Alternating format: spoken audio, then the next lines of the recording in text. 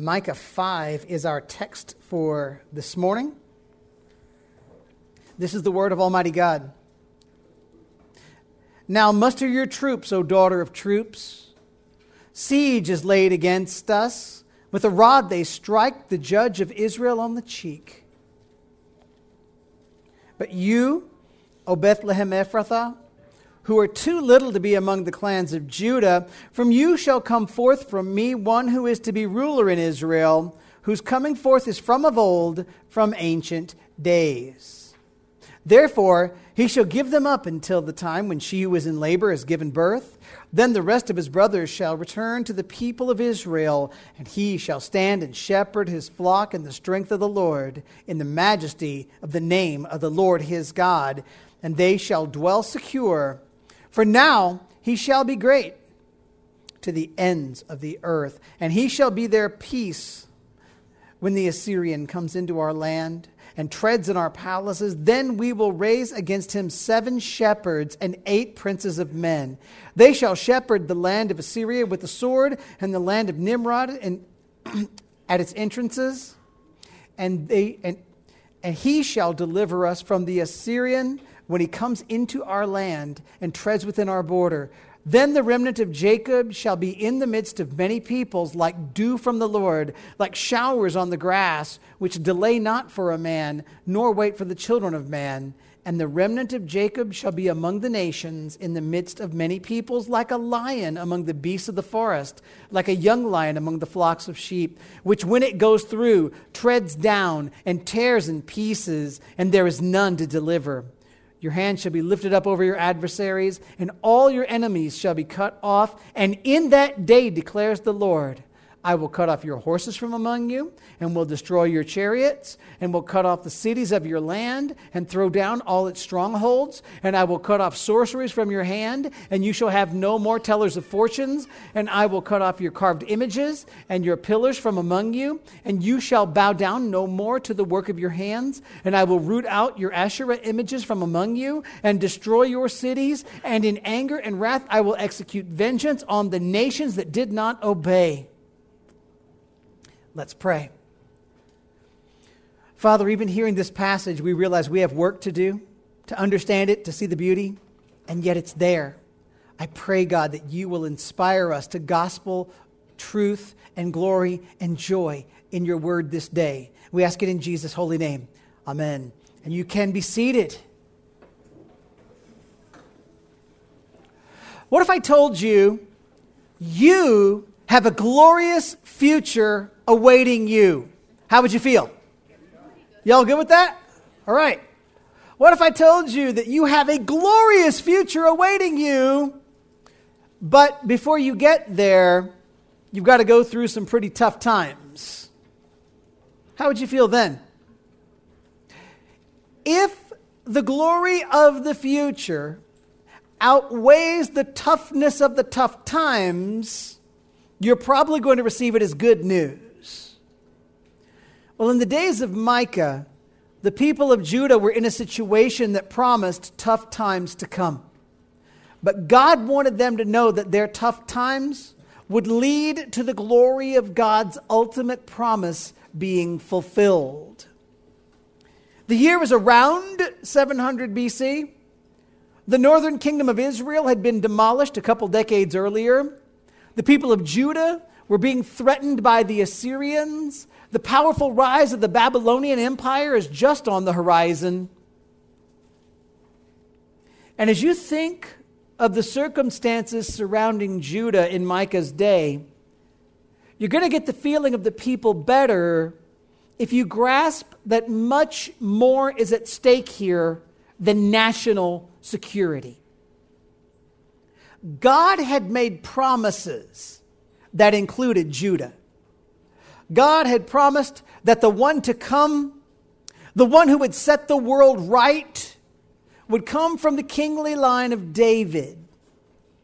But if God lets Judah be wiped off the map, it feels like God's promise may not come to pass. And if God's promise doesn't come to pass, nobody arises to set right what went wrong with humanity from the very beginning. The world will be helpless and hopeless if God lets his promise fall to the ground and be broken.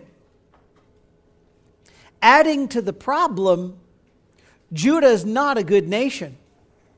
Yes, King Hezekiah has tried to straighten out the people, but the people aren't following along very well. Many of the powerful have been oppressing the poor around them, stealing their lands, taking advantage of their weaker position. Many of the religious leaders, the priests, they've stopped telling the truth from the Word of God. Instead, they've been saying only what they think will make them money. Idolatry is still present in the land. And God, according to the covenant that God made, should crush this nation for their sin. So we've got a nation that deserves the full-on judgment of God. And if God fully judges them in the way that they deserve, the promise is going to die. And if the promise of God dies, all of humanity is lost forever. That's how big a deal the present situation is in Judah in Micah's day. So, as we open the 5th chapter of Micah, we're going to read the ending portion of the second prophetic cycle of the book. And as we do, we're going to find 4 points that God makes to the nation of Judah to talk to them about their future. I want us to work through the points first so that we see what God had to say to the people of Micah's day around 700 BC. And then, like we've done before, we're going to wrap up the message by seeing how these promises from God so long ago speak to you and me today. So you ready to get started? Okay, point number 1, God promises a powerful shepherd. God promises a powerful shepherd. Verse 1, now, muster your troops, O daughter of troops. Siege is laid against us. With a rod they strike the judge of Israel on the cheek. 2 major historical events inform our reading of verse 1. Both of them are dark. Both are frightening. Both were crushing to the city of Jerusalem in Judah. In the year 701 BC, the Assyrian Empire marched into Judah. They were intent on taking people captive as they had done to the northern kingdom of Israel 20 years earlier. And as the army marched into the land, they destroyed whole towns. They trampled fields. They kept crops from being able to grow. And the people who lived in Jerusalem were starving as the Assyrians set up their siege. And one would almost think that scene was the impetus for what Micah says here in 5:1, except for one thing. God did not let the Assyrians win. In 701 BC, God sent a mighty angel to drive the Assyrians out of the land and to grant his people a reprieve. And if you remember your Old Testament history, how many of you remember your Old Testament history really well? Yeah, let's not play that game, right? Here's something at the end of Isaiah 38, 39, in that section, that a lot of times we think is a weird story and we don't get it. Do you guys remember, just after the Assyrians were defeated by that angel of God, King Hezekiah got sick, thought he was going to die, then he recovered. And around the year 700 BC, give or take, the Babylonians sent envoys to Hezekiah. And the Judean king Hezekiah showed the Babylonians everything he owned. He showed them his treasures. He showed them his weapons of war. You remember that story? Now, why did Hezekiah do that? Hezekiah was trying to form an alliance between Judah and Babylon. Instead of trusting God to protect Judah as God just had supernaturally done, Hezekiah makes the mistake of his father and of his grandfather before him, and he tries to ally with the wicked instead of resting in the power and the promise of God. Listen to Isaiah 39, verses 3 through 7. Then Isaiah the prophet came to King Hezekiah and said to him, "What do these men say, and from where did they come to you?" Hezekiah said, "They've come to me from a far country, from Babylon." He said, "What have they seen in your house?" Hezekiah answered, "They've seen all that is in my house. There's nothing in my storehouses that I did not show them." Then Isaiah said to Hezekiah, "Hear the word of the Lord of hosts.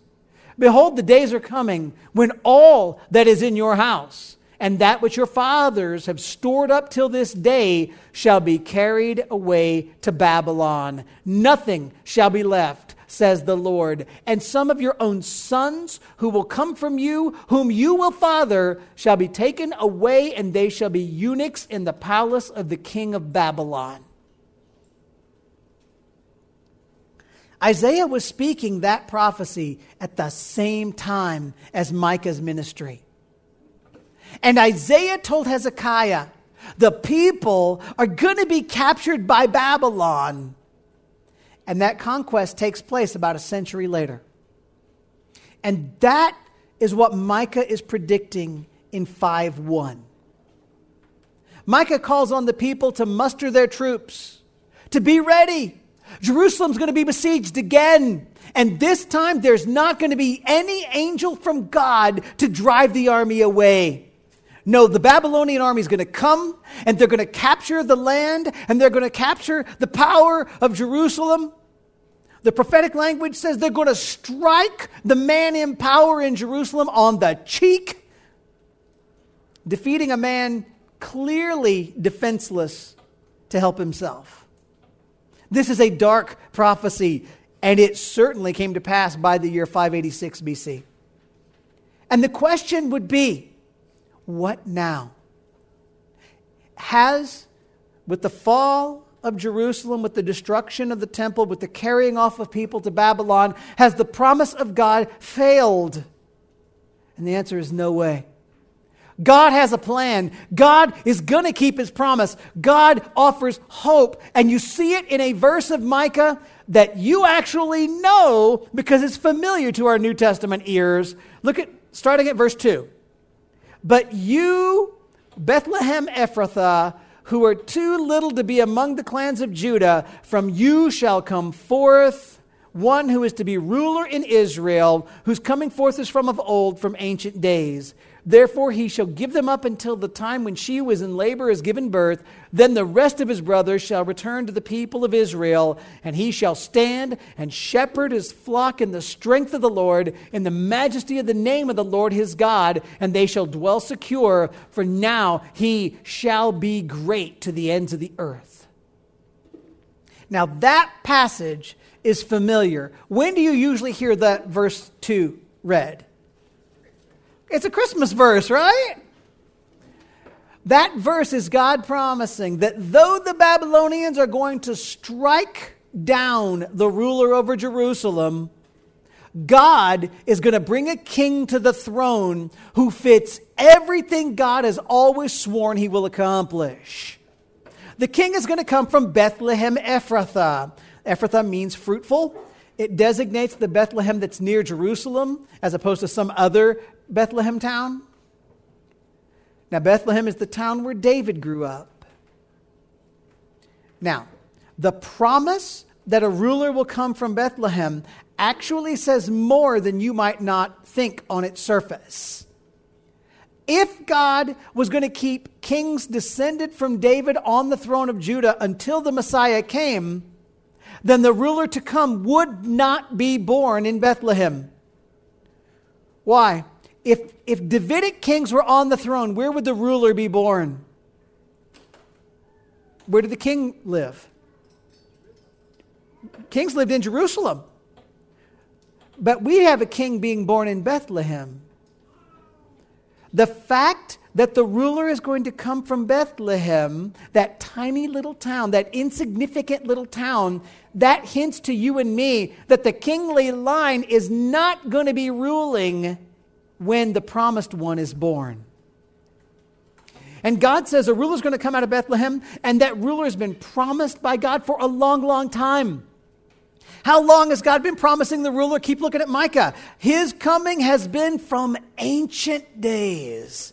In point of fact, this one to come has been God's plan from before the time of creation. Then in verse 3, God makes sure that we don't miss his plan. God's going to give up his people to foreign powers for a time. They're going to go captive for a time. And only at the right time, when the nation births the promised one, is God going to start bringing back to himself the people of the promise. But when this takes place, the promised ruler is going to stand and shepherd his people. And unlike the foolish judges of old, and unlike the wicked and the greedy oppressors of Micah's day, Israel's going to have a shepherd. They're going to have a ruler who leads, who provides for, who protects the people of God. Who will that shepherd be? You get some hints here. Look at this. He's going to shepherd in the strength and the majesty of the Lord. Just ask yourself this question. Who has the strength and majesty of the Lord? Yeah. Let me ask you this. Do y'all think anybody in our current government has the strength and majesty of the Lord? You don't say that when you look at like the president giving a speech. There was the strength and majesty of the Lord on display. Who has the strength and majesty of the Lord? It has to be the Lord, right? Does anybody other than the Lord have the strength and majesty of the Lord? Then the shepherd to come is going to be the Lord. That's a big deal, guys. That's a big theological deal that we'll get to in a minute. Verse 4 then ends with this perfect promise of God. God's people are going to be secured, but it's not just a promise for a secure land of Israel. Do you notice? The shepherd to come will be great. How far? To the very ends of the earth. The shepherd to come is going to be a king who rules the world and rules the world forever. I told you Isaiah ministered at the same time. How does he make the same promise? Isaiah 9, 6, and 7. For to us a child is born, to us a son is given, and the government shall be upon his shoulder, and his name shall be called Wonderful Counselor, Mighty God, Everlasting Father, Prince of Peace. Of the increase of his government and of peace there will be no end on the throne of David and over his kingdom, to establish it and to uphold it with justice and with righteousness from this time forth and forevermore. The zeal of the Lord of hosts will do this. In verses 1 to 4, the people of Judah learn a couple major truths. Number one, they learn that they are going to fall to a foreign power and ain't nothing going to stop it. And two, God is going to bring out of that nation that he somehow preserves somebody who will stand, who will shepherd, and who will then rule the entire world. There is a powerful shepherd to come. Now, I'm not going to tell you how this applies to us today, but I bet you can start figuring it out even if I don't tell you. Point number 2. God promises protection from enemies. God promises protection from enemies. 5 and 6. And he shall be their peace. When the Assyrian comes into our land and treads in our palaces, then we will raise against him 7 shepherds and 8 princes of men. They shall shepherd the land of Assyria with the sword, and the land of Nimrod at its entrances. And he shall deliver us from the Assyrian when he comes into our land and treads within our border. So these 2 verses give the people of Judah great hope. Now, the language, interestingly, is blending together pictures that kind of fit both the Babylonian and the Assyrian empires and their attacks. And why would the prophet blend those nations together? Probably to show that we're talking more here than that God is only going to protect Israel from Assyria and Babylon. Almost any commentator I read writing about those verses said that Micah is here using the names of well-known nations, of well-known threats of his day to show us that God is promising his people that no threatening power is going to destroy his people, and no threatening power could ever prevent his promised one from ruling. God, his promised shepherd to come, these guys are going to be the peace of the people. Even when the bad guys from all over the world threaten, God will never, no, not ever let the world finally and completely conquer God's people. Yes, there are times in history when God's people suffered greatly, but never will God's promises fail. Then at the end of verse 5, we get something interesting God's going to do. When the world tries to destroy his people, God will raise for their protection faithful leaders who will stand on their behalf. 7 shepherds, 8 princes. That shows us God is going to use real-life political leaders and powers all through history that will preserve his people and keep God's promise. You know, the people of Micah's day, they lived in a world of political threat. They saw nations conquer and they saw nations destroy other nations. They knew powerful empires were going to rise and would fall. And here they see God promising this. God will always preserve his people. God will always use his power to raise up leaders that will keep his people from being wiped out. During the Old Testament, there is history of God doing that very thing, isn't there? Think about Queen Esther. God brought this woman to the throne of Persia and prevented Haman from wiping out the entire Jewish nation, which was Haman's plan. Or go beyond the Old Testament, in that intertestamental period. In the 2nd century BC, the Syrian ruler Antiochus IV came into Jerusalem. He defiled the temple. He threatened the destruction of the people of God. And the Lord used the family of Judas Maccabeus to drive those invaders out and to reconsecrate the temple in 164 BC. There's God raising up somebody to keep the nation alive, that the promise might be kept alive. One biblical example, one extra biblical example, but still we see that God has done it. And God has promised a powerful shepherd who's going to protect from enemies. Well, what about the time when the people of God are taken into foreign nations? Point number 3, God promises to preserve his people. God promises to preserve his people. Look at 7 through 9. Then the remnant of Jacob shall be in the midst of many peoples, like dew from the Lord, like showers on the grass, which delay not for a man, nor wait for the children of man. And the remnant of Jacob shall be among the nations in the midst of many peoples, like a lion among the beasts of the forest, like a young lion among the flocks of sheep, which when it goes through treads down and tears in pieces, and there is none to deliver. Your hand shall be lifted up over your adversaries, and all your enemies shall be cut off.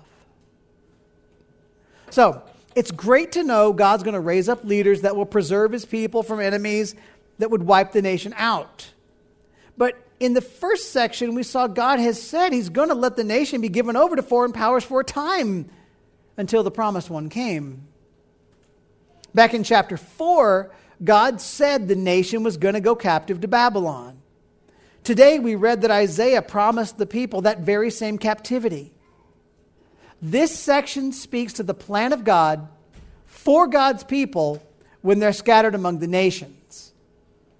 What is God going to do with his people while they're in captivity? Here God calls the scattered people the remnant of Jacob. What's a remnant? It's a small number that represents the whole. Many of the people of Jacob, both the northern and the southern kingdoms, are going to die at the hands of foreign armies. No doubt about that.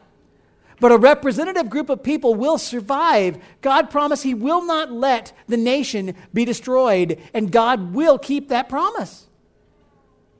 Now, verses 7 and 8, they're very similar, very parallel, very poetical pictures. We see 2 ways that the people of God are going to impact the nations into which they go. One is depicted by water, the other by a lion. Verse 7, God says his scattered people are going to be like dew or rain showers. Those are words of blessing. For some nations that have the people of God living in their midst, the remnant will be a blessing to that nation. God's people will bring the blessing of God upon the land where they go, even when they're not the ones in political power. God commanded the Jews that were going to Babylon to be that sort of blessing. In Jeremiah 29, verses 4 through 7, we read this. Thus says the Lord of hosts, the God of Israel, to all the exiles whom I've sent into exile from Jerusalem to Babylon, build houses and live in them, plant gardens and eat their produce, take wives and have sons and daughters, take wives for your sons and give your daughters in marriage, that they may bear sons and daughters, multiply there and do not decrease, but seek the welfare of the city where I have sent you into exile, and pray to the Lord on its behalf. For in its welfare, you'll find your welfare. Did you hear that? God told his people, be a blessing in whatever land you live. But in contrast, verse 8 talks about the people of God among the nations like a lion among the beasts of the field. That, friends, is not blessing language for the nations.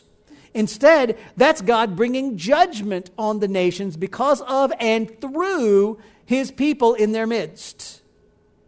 Then verse 9 points to victories given by God to his people over their enemies, even when they're captive. Of course, this points us to the book of Esther again, the Feast of Purim, the military victory God gave his people over the people who wanted to destroy them in Persia. But beyond that, this points to the fact that God will use his people, God will use their presence as judgment on evil nations that oppose him. So the point in this 3-verse section is that God promises that he will preserve the remnant of his people. God will not let them be wiped out. And that's another hint that God promises to keep his promise even when people think it's impossible. Now, last point, and then we'll get to some application. You still awake? Oh, I'm so glad. God promises a purifying judgment. Last point, God promises a purifying judgment.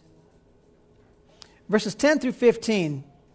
And in that day declares the Lord, I'll cut off your horses from among you, and will destroy your chariots, and I will cut off the cities of your land, and throw down all your strongholds, and I will cut off sorceries from your hand, and you shall have no more tellers of fortunes, and I will cut off your carved images and your pillars from among you, and you shall bow down no more to the work of your hands, and I will root out your Asherah images from among you, and destroy your cities, and in anger and wrath I will execute vengeance on the nations that did not obey. So when God brings his judgment on the land, there are 2 reasons he's going to do so. Here, one of the reasons is that he would justly punish a nation for sin, bringing about destruction as the right consequence of evil. But another purpose is purification, because sometimes God lets judgment fall for the sake of correcting his people. So here in chapter 5, this last 5 verses, actually I guess technically that's 6 verses, isn't it, if I count? We see both kinds of judgment. 10 to 14 talks about what God's going to do with his people. Verse 15 points us toward the nations that go after and oppose the Lord. So, how is God going to purify his people in judgment? Verse 10, God's going to take away from his people their chariots and their horses. Verse 11, God promises to let their cities and strongholds be destroyed. Those are tools of warfare, weapons and defenses. See, one of the mistakes Israelite kings made, especially Hezekiah, was to believe that they could forge alliances and fight to rescue themselves without worrying about the help of God. That was the sin of King Ahaz. It was the sin of King Hezekiah here that caused all kinds of problems. Big deal.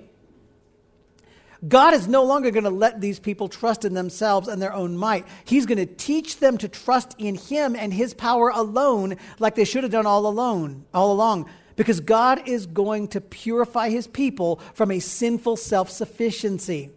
You guys know Psalm 20, verse 7? Some trust in chariots and some in horses, but we trust in the name of what? The Lord our God. Good. Verse 12, God is going to purify the land of sorceries, of fortune-telling. God had forbidden those things in the law. God still forbids mankind thinking that we can somehow consort with spirits or tell the future by the stars. And any attempt to talk to the dead or read the future is an attempt to manipulate the spiritual world in a way that directly opposes the holiness and the glory of God. God forbids it, God hates it, and God says he's going to rip those practices out of his people's lives. Verses 13 and 14, God promises to root out the sin of idolatry. When his judgment falls on Judah, the people are going to learn never again to bow to idols, never again to participate in pagan fertility rites. God hates all forms of seeking the aid of false gods and evil spiritual forces. And God will make sure that his people stop it. But then verse 15, it's not a purifying judgment anymore. Now we see what God's going to do with the nations who hate him and who refuse to obey his call to repentance. 10 to 14, we saw God say that his judgment would purify the people. Verse 15, God is going to execute vengeance on the nations that oppose him. Not a purifying judgment, a judgment of destruction. God's telling his people two things in the last section. If you belong to God, the judgments that you face from God will only ever be judgments that God intends to purify you that you might better honor God. Because look, if you love Jesus, if you know Jesus, if you have Jesus, God's not mad at you. Why not? Because every ounce of anger God ever had for your sin, he poured out on Jesus on the cross. But if you oppose God, if you don't belong to God, if you've never come to Jesus, if you're not willing to surrender to Jesus, you will face a judgment that will destroy you. That's what's being said in 10 to 14 and then verse 15. Okay, we've seen what God promised the people through Micah. Let's make a few application points for ourselves today. Now, even before we unpack the 4 points, I think this whole passage ought to already be stirring your heart to want to worship God in the simple fact that God did everything he promised here. Aren't you glad to see prophecy that was fulfilled? It's good. God promised that the Messiah would come, be born in Bethlehem, and we know Jesus came and was born from Bethlehem. God promised that Judah would go captive to Babylon, but they would be preserved, and God did that very thing. God promised that he would cleanse his people from sinful self-sufficiency, occult practices, and idolatry. And by the time Jesus ministers in Jerusalem, those practices were pretty much gone. God made promises and he fulfilled them by his mighty sovereign power. God is worthy of worship. God's worthy of all honor, all glory. But now look at the 4 points that we found.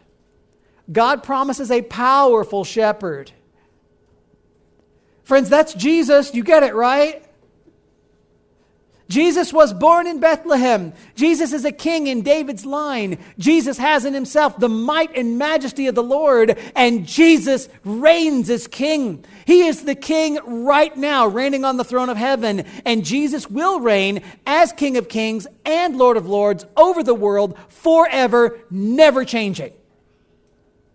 As you see the truth of the identity of Jesus, let this point call you to believe in Jesus and to worship Jesus. Follow Jesus. Bow to him as your king. Kids, this is a good thing for you to think about. When you think about Jesus, think about him as a king. Yes, he's sweet. Yes, he loves you. Yes, he'll forgive you. But you don't know Jesus if you're not willing to let Jesus be the boss.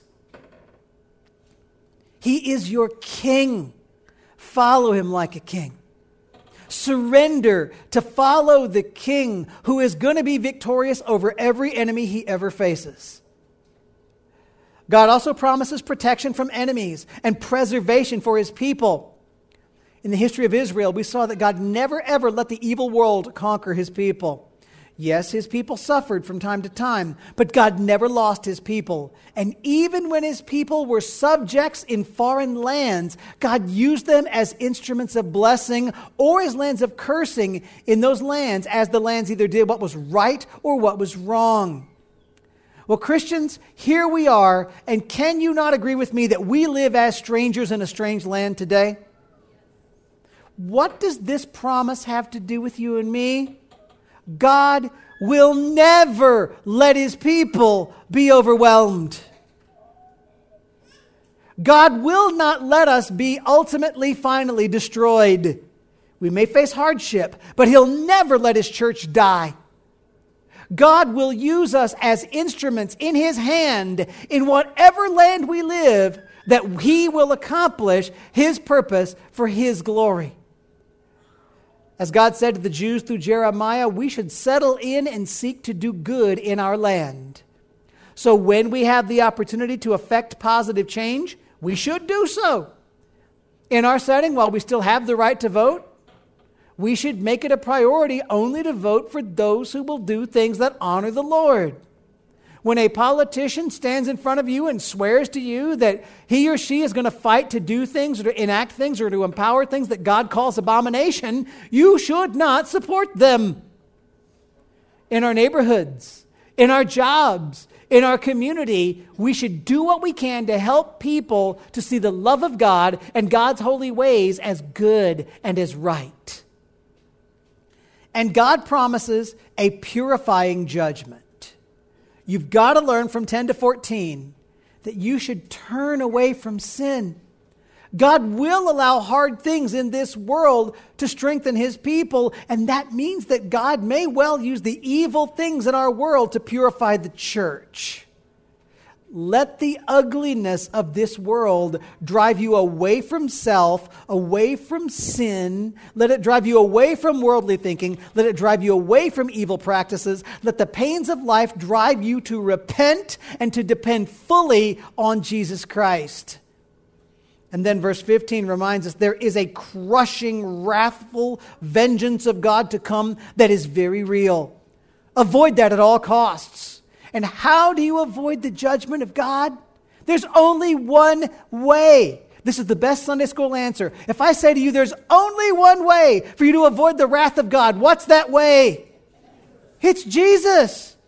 Believe in Jesus. Run to Jesus. Say, Lord Jesus, have mercy on me. Surrender to the lordship of Jesus, because only Jesus died for the sins of God's people. Only Jesus can rescue a sinner from the eternal wrath of God in hell.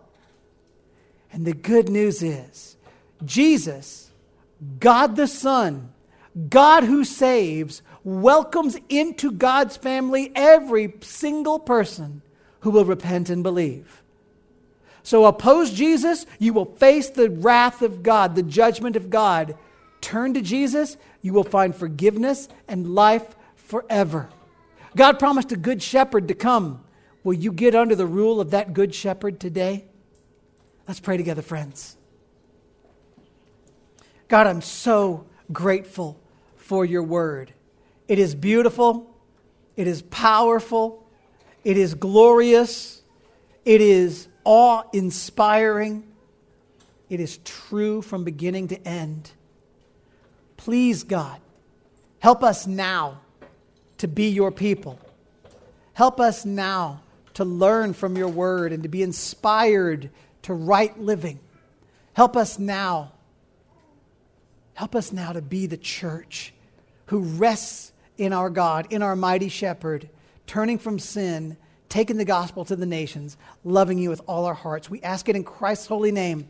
Amen.